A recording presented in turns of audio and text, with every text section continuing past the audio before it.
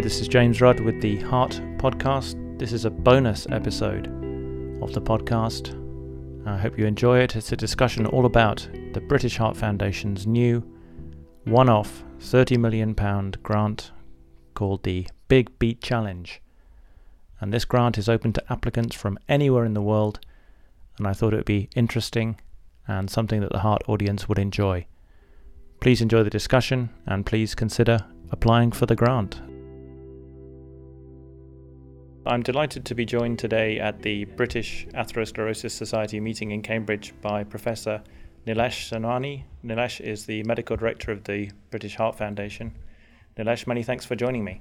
Pleased to be here. Nilesh, I wanted to take this opportunity to chat to you about the British Heart Foundation, the largest independent charity funder of cardiovascular research in the UK. And I've heard recently that you're launching a completely different type of grant that's open to anybody worldwide. So I thought it was relevant to our audience. Mm-hmm. Can you tell us a little bit about the Big Beat Challenge? Love to. So, as you know, as you just said, the BHF is a major funder of cardiovascular research. We fund around £100 million worth of new research every year. We've been around for more than 50 years, and so we have a fairly mature mechanism of funding different things. So we fund people. You know, we have 32 BHF professors, for instance. We fund project grants, program grants, infrastructure. We participate in international collaborations. We are a strong supporter of UK Biobank, the big cohort. So we have a fairly broad funding mechanisms to cover everything from PhD students up to senior professors. And over the years of our existence, I think the BHF can proudly claim to have contributed to many advances in cardiovascular medicine. The use of statins, for example, all the way to genetics of heart disease and inherited heart disease and cascade testing for various inherited heart disease. I can give you many, many examples of those. But the trustees of the BHF, as you know, we are completely funded by supporters. We don't get any government funding. But the trustees, in considering, how to spend additional money that they've got, have said that they put a challenge to us, or put a challenge to me, saying, if we were to release £30 million in additional support, what would you do? And there are two possibilities. One is to increase everything we do at the moment and just uplift everything. But the other is to say, can we think of something new? And that's where the idea of the Big Beat Challenge came along. Because we say that if we could make a single award of £30 million to any researcher in the world or any research team in the world, could we get a transformational change in some aspect of heart or circulatory disease? So the Big Beat Challenge is an experiment for us as well. But it's different, and just to sort of describe the differences for you, first of all, as you said, it's global. So most of our funding goes almost exclusively to people in the UK, so institutions. This is open to anybody in the world, and then indeed there's no need for a UK applicant to be part of your team if that's not required. The second is it's open to any domain, so it's not restricted to cardiovascular research. As what we in fact want and wish is that this will excite people from different technologies or different areas to come in, so it's not restricted in any sense to just cardiovascular researchers. The third is that it's in any aspect of heart or circulatory diseases. So when some such challenges have been mounted in the past, not perhaps to the scale that we are mounting it. Often people have said, well, we want it in heart failure or we want it on atherosclerosis. What we are saying is that people can propose a transformative plan in any heart or circulatory diseases. So it could be an inherited heart condition. It could be vascular dementia. It could be stroke. It doesn't have to be heart attacks.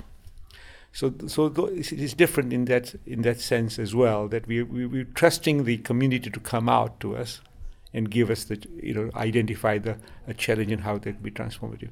And what we are looking for, of course, we fund program grants which may have a value of somewhere between 1 and 3 million. At 30 million, this is a log-scale higher. So what we are not looking for is just a large program grant. This has to be transformative. And so I use the phrase, without boundaries or without borders. So there are no borders to the Big Beat Challenge, either nationality-wise, geography, or otherwise. There are no boundaries in any area of cardiovascular disease, and there are no boundaries in terms of it has to be from academia. what we'd hope to see is multidisciplinary teams coming forward from this, including people from other technologies. And the final thing to say about it is different for the BHF as well, is that because it's such a scale of funding, a large scale of funding, when we see the outline application, it's going to be a two-stage process. So we'll invite the ideas first, and those that we shortlist to go forward or take forward, we will give them seed funding, to get together the teams and to make sure that when they come in with a full application, they've considered all the options, rather than just leave them to just work themselves. So to recap, £30 million of new funding. So this isn't being taken out of other people's the grant pot at the £100 million, open to anybody. Presumably industry could also apply as well as academia. Indeed. One can see. Well, let's see if we see some applications coming entirely from industry. Yeah. And there may be partnerships between industry and academia, so that's allowed. But equally, given the sort of range of things that are developing now, artificial intelligence, data science, one might see some industry players coming forward to bid for this. And of course, you're aware of Callum McRae's award from the American Heart Association, AstraZeneca Google partnership, the Grand Challenge. Do you see this as something similar to that, or are you looking for the breadth of program that he's devised and is working on now? Yeah. So we spoke to Callum as part of this. Callum's an old BHF alumni, so we obviously taken advice from them. We've taken advice also from people in other fields, so CR UK, who mounted a challenge. Ours is distinct in a slightly different way in that several of those were directed towards particular aspects of cardiovascular disease. So as you know, the idea that the American Heart Association put forward in the BRAVE idea was towards atherosclerosis. We are being much more open in terms of what we would like to see in any aspect of heart or circulatory disease. We hope that as the Big Beat Challenge develops, we will get other partners coming in with us. And if we are fortunate and we can excite other people to support it, we might fund more than one Big Beat Challenge. So it isn't, the trustees of the BHF have said they'll commit £30 million to this. But we hope that we might be able to partner up with other people, including industry potentially, to fund more than one if that comes forward. And are you looking also for things like devices or more physical things like vaccinations? Is that also a possibility? Yeah. So, an ideal scenario, and I know people have looked at this, can we vaccinate against atherosclerosis? Is there a condition we can vaccinate against? And if somebody can demonstrate to us that there's a plan that could become a reality, that would be a transformative change, as you know. Yeah. So the main things are, we need to look for something that is more than incremental. Mm-hmm. It has to be transformative, disruptive in some way. It has to require this scale of funding. So they have to demonstrate to us that it really does need this sort of thing. This is not a big program grant. It needs this scale of funding. Clearly, as I said, it's without boundaries or borders in the way I've described it. It will ultimately, of course, be milestone-led, because this sort of scale of funding would have to be. And we would want the applicants, and particularly the ones we shortlist, to engage with the BHF. We are publicly funded, and we need to be sure that they view this as an engagement with us. Yeah. Fantastic. And where can people find out more information about it, Professor? Go to the BHF website. There's a Big Beat Challenge, page on the BHF website. We are trying to advertise it as broadly as we can, and I'm grateful for you to helping us to do this. Also to say that the sort of people we've got, we are assembling an international advisory panel to consider this. We are trying to avoid a lot of eminent cardiovascular people on the panel, simply because we want the best to apply for the grant. So we are really looking at people with more breadth and coming from different domains. So I'm happy to announce that one of the co-chairs of the International Advisory Panel will be Sir Patrick Vallance. Will be Patrick Vallance, who, as you know, used to be the global president for R&D at GlaxoSmithKline, and is now the chief scientific advisor to the UK government. So Patrick has very kindly agreed to be a co-chair. Philip Campbell, Sir Philip Campbell, who used to be the editor of Nature, will be one of the panel members. So we're looking for people who can bring that sort of breadth in terms of our decision making, who we've got.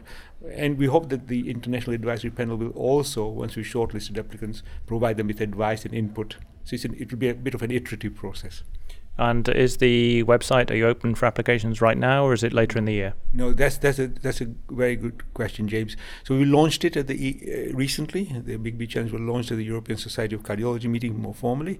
But we wanted the idea to germinate and for it to become more widely known across the communities that we outside cardiovascular medicine. We're allowing 3 or 4 months for that to happen. We'll open the applications in December, and then allow up to 6 months for people to consider the outline applications. And then in Q3 of next year, 2019, we'll have shortlisted the applications, and it will allow further 6 months because we are going to give seed funding to do that. So we hope to announce the winner in Q2 of 2020. So it is going to be a slightly slow burn rather than a rush job because of the scale of funding that we wanted. And we want the winning teams to have had a full chance to develop the potential of their application. Fantastic. And thank you very much indeed. And obviously, I encourage all listeners to the podcast to go and check out the BHF website and consider applying. Thank you very much indeed, Nilesh.